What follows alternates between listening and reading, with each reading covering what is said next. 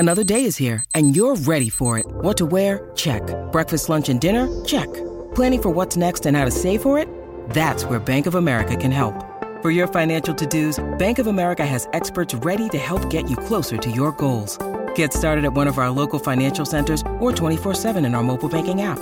Find a location near you at bankofamerica.com/talktous. What would you like the power to do? Mobile banking requires downloading the app and is only available for select devices. Message and data rates may apply. Bank of America N.A., member FDIC. Families have a lot going on. Let Ollie help manage the mental load with new cognitive help supplements for everyone 4 and up, like delicious Lolly Focus Pops or Lolly Mellow Pops for kids. And for parents, try 3 new Brainy Chews to help you focus, chill out, or get energized. Find these cognitive health buddies for the whole fam at ollie.com. That's OLLY.com. These statements have not been evaluated by the Food and Drug Administration. This product is not intended to diagnose, treat, cure, or prevent any disease. Wonder-working power in the precious... Incredible as they seem, are not the results of mass hysteria.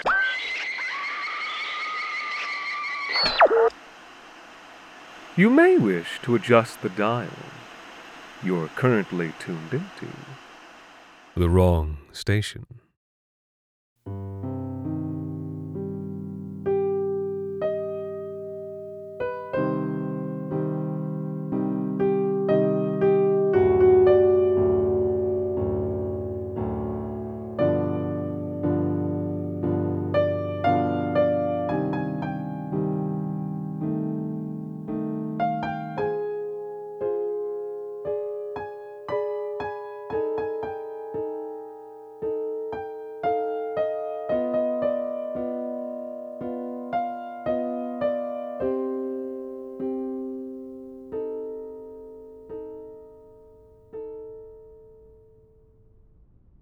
Am I dying? I must be dying. I should be cold. It's the middle of winter. I can feel the blood leaving my broken body.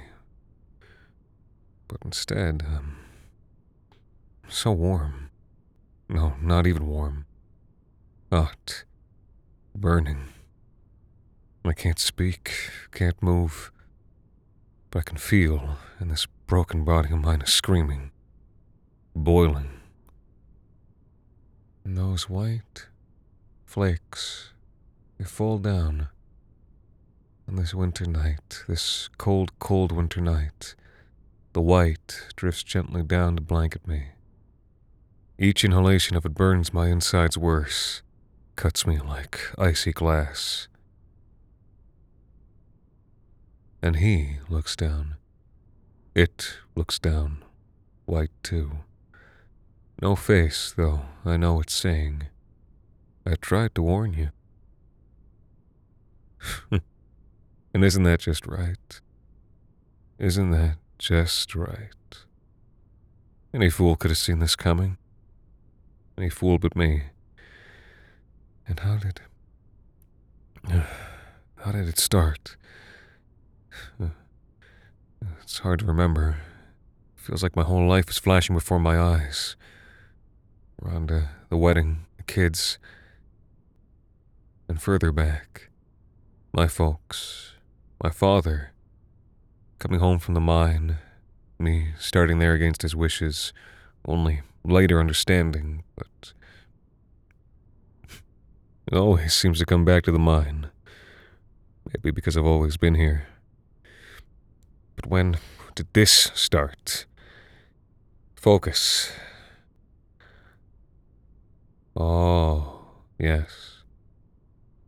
It was Jacques dying last year, I suppose. 1 year ago to the day. Christmas. Now that I think about it, I don't know how long Jacques was supervisor at the mine. A long time, no doubt, before the job killed him. Well, I guess it was lung cancer that killed him, but same difference. Worked into his grave at the ripe old age of... well, who can say? Don't know that either. Jacques had one of those dry, desolated faces that could have been 55 or 85. I didn't want the job. I'd always been content right where I was. Decent enough job, good salary, good enough to support a family. But the problem is that nobody else wanted it either. Not with all the changes in the air. The trouble. I was the most senior, though, so it fell on my shoulders. And it was heavy on those shoulders, heavy right away. Now, like I said, it was lung cancer that killed Jock. Though, if lung cancer was the knife, then stress was the fellow holding that knife. But as for how it actually happened on that night 1 year ago, well, Jock, he just sort of expired. 1 minute he was up, looking over quotas, sucking a cigarette down to the filter, and the next he was on the ground. No shaking, no spasms. Just dead. There were mixed feelings that night from all of us who were there, and it was all of us who were there, which is why those feelings were mixed. It was Christmas, you see, and there we were working the night away, and we'd been so goddamn pissed off at Jock that whole day, that whole week. The quotas, you see. The quotas. The other mines in the province had been closing down for a while, one by one. Only a handful in the whole country left operating. But the demand was as high as ever, and it was up to us to meet that demand, no matter what it took, no matter the hours. It wasn't Jock's call, of course, and we knew that, though sometimes you need someone to direct that anger at. And we did, and our wives and our children too. So, maybe it was that what made him keel over. I don't know. I do know it's why I didn't want the job. But that's life for most, doing things you don't want to do, shoveling other people's shit. And it makes no difference, even if you're holding the biggest shovel. I started immediately. Jock hadn't even been loaded up into the ambulance before the owner was called about the news. I was asked into the office, given the promotion, and tasked with getting everyone to the end of the shift. It wasn't too difficult to get things back on track. Christmas was already almost over. Folks had already made their peace with that. And besides, everyone was sort of numb. Suddenly, working through the holiday didn't seem so bad in the grand scheme of things. So we got to the end of the day, made our quota. That was always the most important thing. And as that week carried on, something dawned on me. I had a responsibility, sure, and too much too quick at that. But I also had some control. Some small bit of power. Enough to make decisions. So I made one. I told my guys, I promised them, that if we all hunkered down and laced up our boots, I'd have them home on New Year's. No work. And that's what we did. It was tough, it was long hours, but we did it. That pip mine was never more quiet than it was that January 1st. And I was proud. We were working too hard. They were working us too hard. They'd worked Jock to death. It was only right to give everyone a day at home with their families. And the work had gotten done anyway, so what did it matter? That's what I thought, anyway. Though that's not how some people saw it. I got a phone call early in the morning that same day. It was the owner. Started innocent enough with all the pleasantries. Though, obviously, you don't call a fella's house at 6 a.m. just to say Happy New Year's. He told me he'd heard about what I'd done. Praised my management, said he was sure that all the boys at the mine appreciated it. But that maybe I hadn't thought it all the way through. We'd met our weekly quota, sure, though, as it was explained to me, when you rise to a certain position, you can't be thinking of things in days and weeks.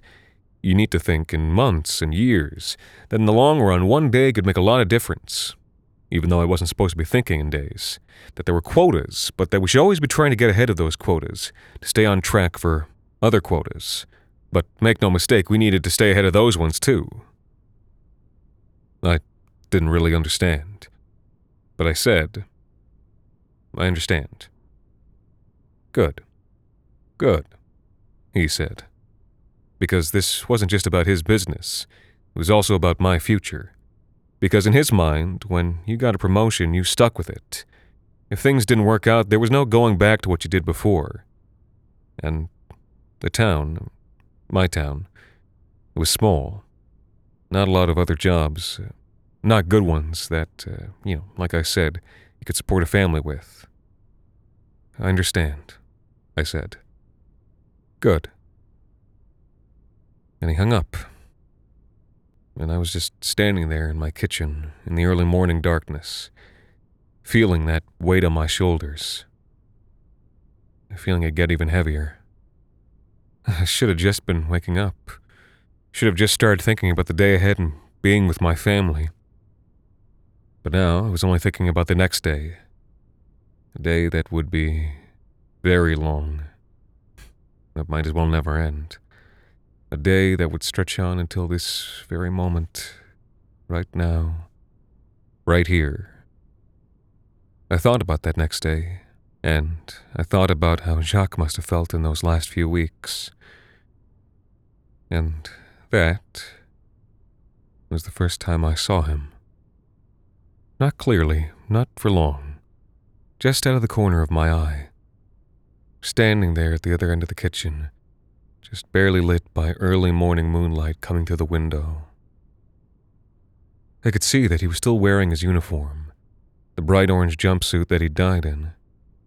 Though, there was something different, something new.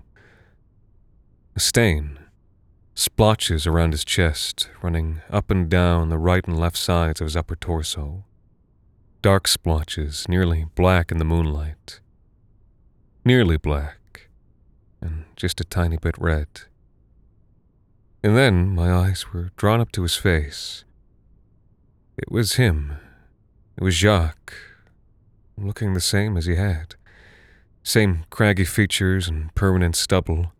Same head of thick, coarse, mostly salt, slightly pepper hair. Same face, except for his eyes. His eyes were pale, almost white, cloudy and lifeless, the only part of him that let you know he was actually dead. And as I looked into his eyes, he looked back into mine. He looked at me, standing there, standing in his shoes after the same kind of phone call he'd probably had a dozen times. And knowing this, as he must have, he gave a small, sad, soundless chuckle that I heard all the same. So loud it rang in my ears like dynamite. I had to turn away and cover them. And when I looked back a moment later, it was gone. I blinked, walked over and looked for the dust that would have been left by his dirty boots if he had really been there.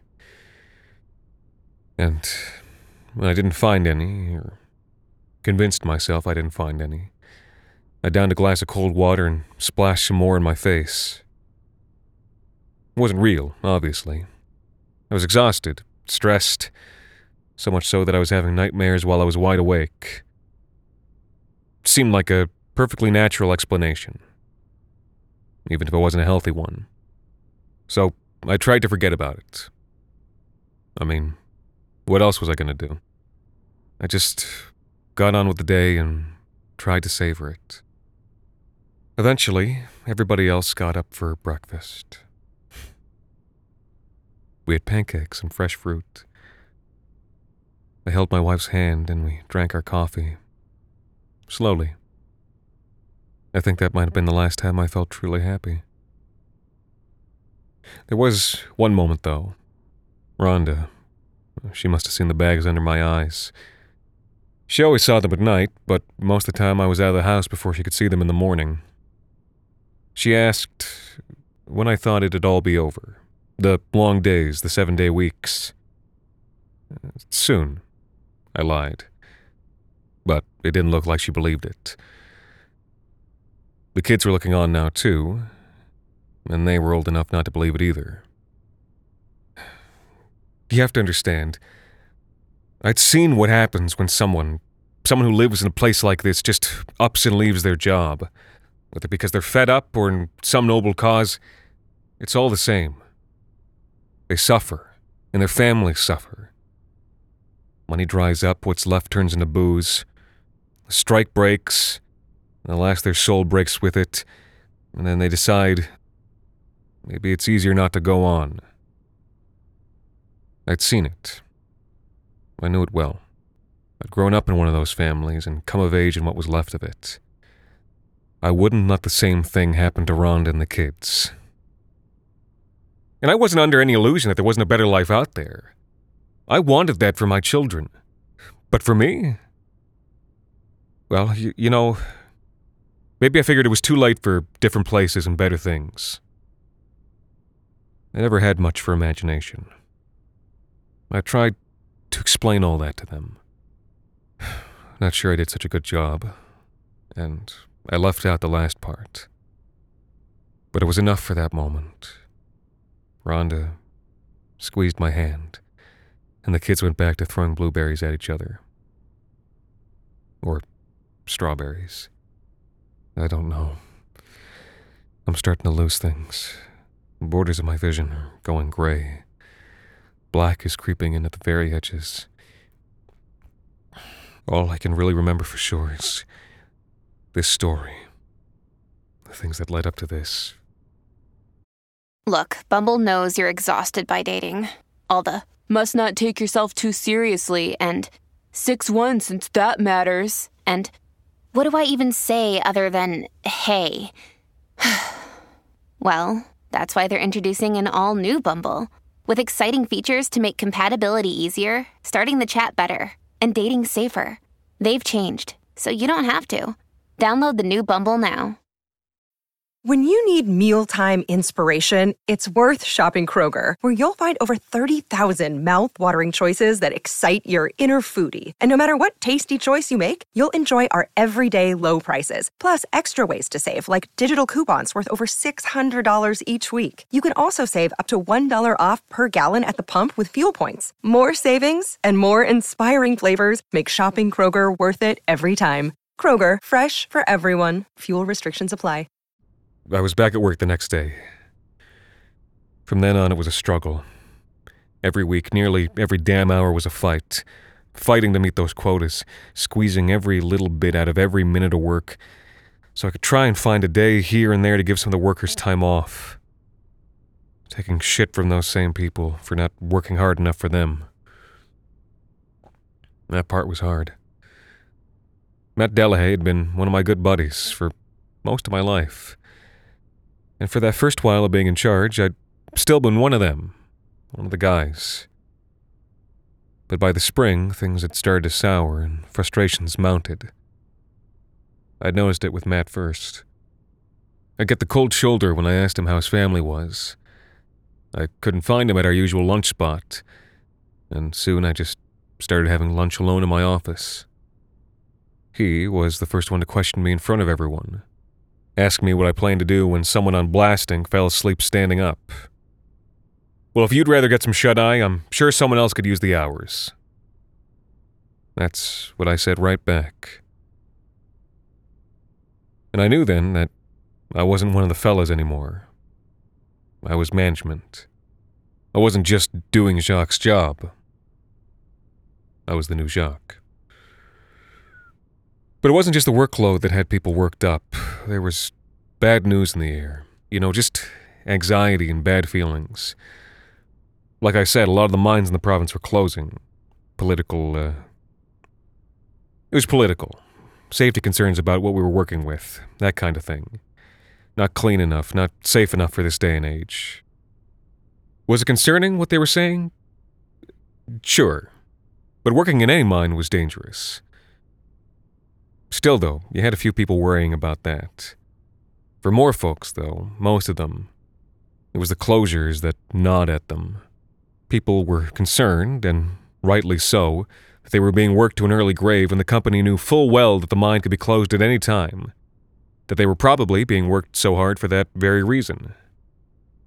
It was hard to disagree, but that was my job, to keep the business running as usual. No matter what I knew, no matter what I thought. Because even if it was all true, we needed to work, right?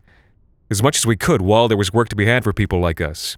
People who didn't have high school diplomas, who didn't have prospects out there in the world.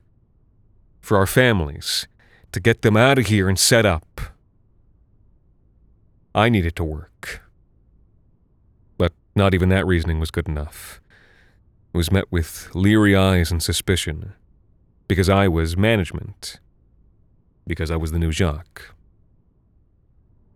When that was the second time I saw him, mid-April, the day when we had the first few walkouts. I couldn't help but be angry at them, even if I understood what they were doing, though I'm hardly sure they gave me the same courtesy. Or thought about how what they were doing made the problems at the mine even worse, stretched us even more thin, more hours to fill, more shipments to make with fewer people. I walked into my office, ready to call the owner and get an earful of shit. And my chest... God, my chest fucking hurt. So much I had to sit down and catch my breath. The stress, right? He'd been waiting in the corner of that little wooden shack office, the one the door covers when you walk in. Jacques looked worse. He'd lost a lot of color. He was gray. Not the gray of death and rot, though. More like pumice. His skin was dry and cracked and flecked away in parts. Even his uniform was losing its color and starting to crumble away, especially around his chest, where those stains had been, crumbling away to reveal something under there. It was hard to tell what. The sun wasn't quite at the right height, and there wasn't much light coming through the window. I'm just realizing now that I never tried to ask him why he was coming to me, what he was coming to me as. Maybe I just knew he'd have never answered, even if I tried. But now I can't even say I did. We just sat there in silence for a moment, me sitting in his old chair, breathing heavy, hand on my chest. And after a moment, slowly, he raised a hand to his own chest, just kinda absently tracing around it, scratching a bit at those exposed patches underneath the crumbling worksuit, little pumice flakes floating gently down to the carpet as he did. I didn't look away this time. I just watched him until, after a little while, he stopped and slowly made his way out the door, taking a left from the entrance. When I got up and looked outside, he was nowhere to be seen in the afternoon sun. Things start speeding up after that. Time is speeding up. Everything's starting to go dark. More walkouts, more long conversations, more of those inquiries in the news, people getting sick. My chest, so tight all the time. But I need to keep going. I'm so preoccupied with keeping the mine running that my own life is passing me by. Birthdays and anniversaries are missed. Late nights and early mornings. All they see is my scowling face before I go, and all I see is their disappointment. Don't they realize that I'm doing this for them? And I see him. Every time I falter, each moment of dread or doubt, every time the pain in my chest makes me wince, I see him. Drained of more color each time, so that eventually he's just white. His clothes have completely crumbled away, and his flesh is doing the same, like he's a man made of mineral, like he's made of it. And you know, other people saw him too. They told me about the creature skulking around the mine, leaving white flakes drifting in its wake. I don't know if there was any rhyme or reason to who saw him, whether they had the same thoughts and doubts and pains as me. But I told them all the same thing. The same thing I'd say about any of their worries. The news, the closures, the illnesses. I told them it wasn't real. When I knew it was, when I felt it, saw him. And now it's Christmas. I'm here. Might as well be. There's nobody waiting at home. She's been staying at her parents' the last few weeks and took the kids with her. I told her I would go see a doctor, but I never did. I told her I did, but she always knew when I lied.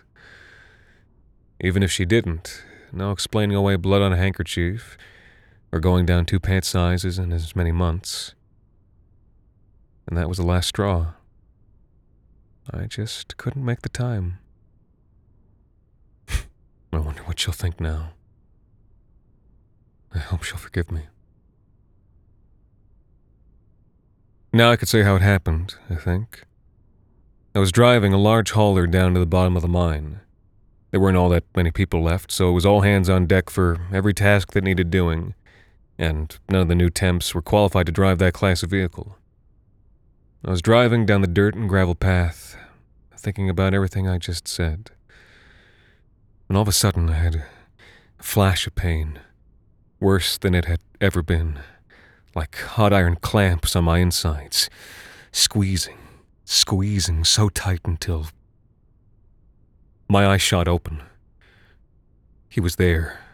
Jacques was there, standing a few dozen meters down the road. And in that instant, that feeling of hot metal inside turned into fury. This was all his fault. Everything, all this had been his fault. Right? When he died and left me that fucking job. And the pain, that had only started after I started seeing him. My foot fell heavier on the gas. I sped up. I was gonna ram that piece of shit. But then, something happened. I'm so confused. I blinked right before I hit him. But I didn't hit him.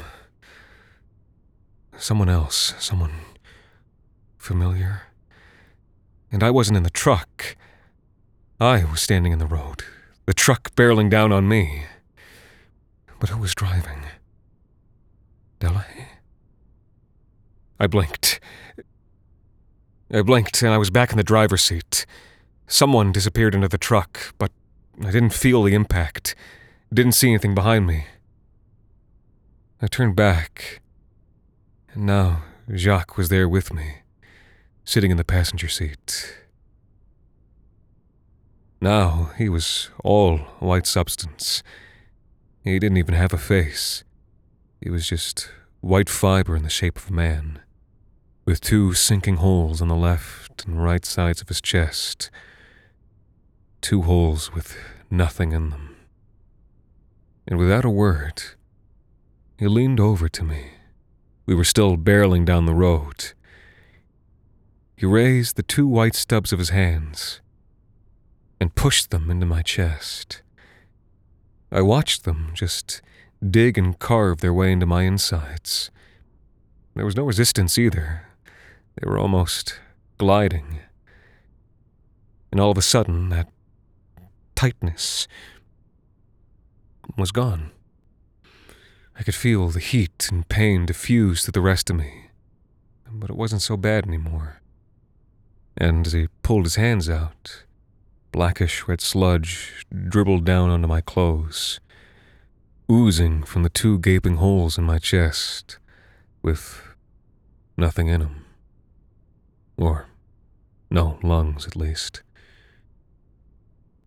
The truck was still picking up speed, and I realized then that I couldn't move my body anymore. I didn't know exactly when it happened. Maybe even that first bit of acceleration had just been the dead weight of my leg. I certainly couldn't steer. And the last thing that happened, the very last thing, was hitting the slope and the gas tank going up. Now, I don't know where I am. No clue how far my body got flung. Jacques is looking down on me.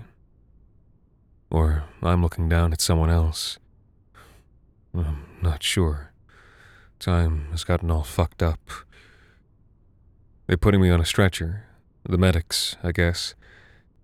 It wasn't the crash that killed me, though, they're saying. Lungs just gave out. I just expired. Probably while I was still driving. They're not sure how it got so bad. They've got respirators on. A good thing. The blast put a lot of white in the air. It's falling down like snow. I can feel it. I shouldn't be breathing. My lungs are useless black goop. but I can still feel it, getting into me, filling up my vessels and cavities, changing me. I'm trying to look ahead right now, look into the future, if that's possible. I need to know that they're out of this place, that my children are anywhere else. But I don't think it works like that. My mind is trapped here. Though, maybe if I can't see them, that's solace enough.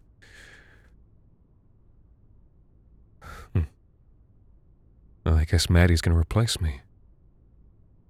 I should check up on him once in a while. It's a hard job. It's a lonely one.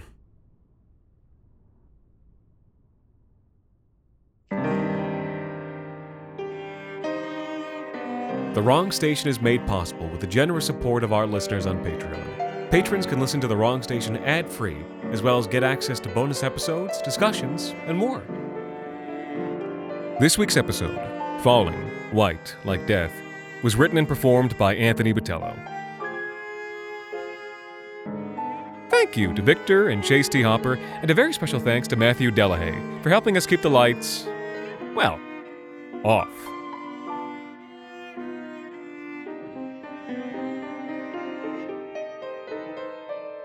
The Wrong Station is co-produced by Alexander Saxton, Anthony Botello, and Jacob Duarte Spiel, with music composed and performed on the piano by Ilan Citrin, and arranged for the viola and performed by Viola Schmid. You can follow The Wrong Station on Twitter, Facebook, and Instagram, and email us at thewrongstation@gmail.com. And until next time, thank you for listening.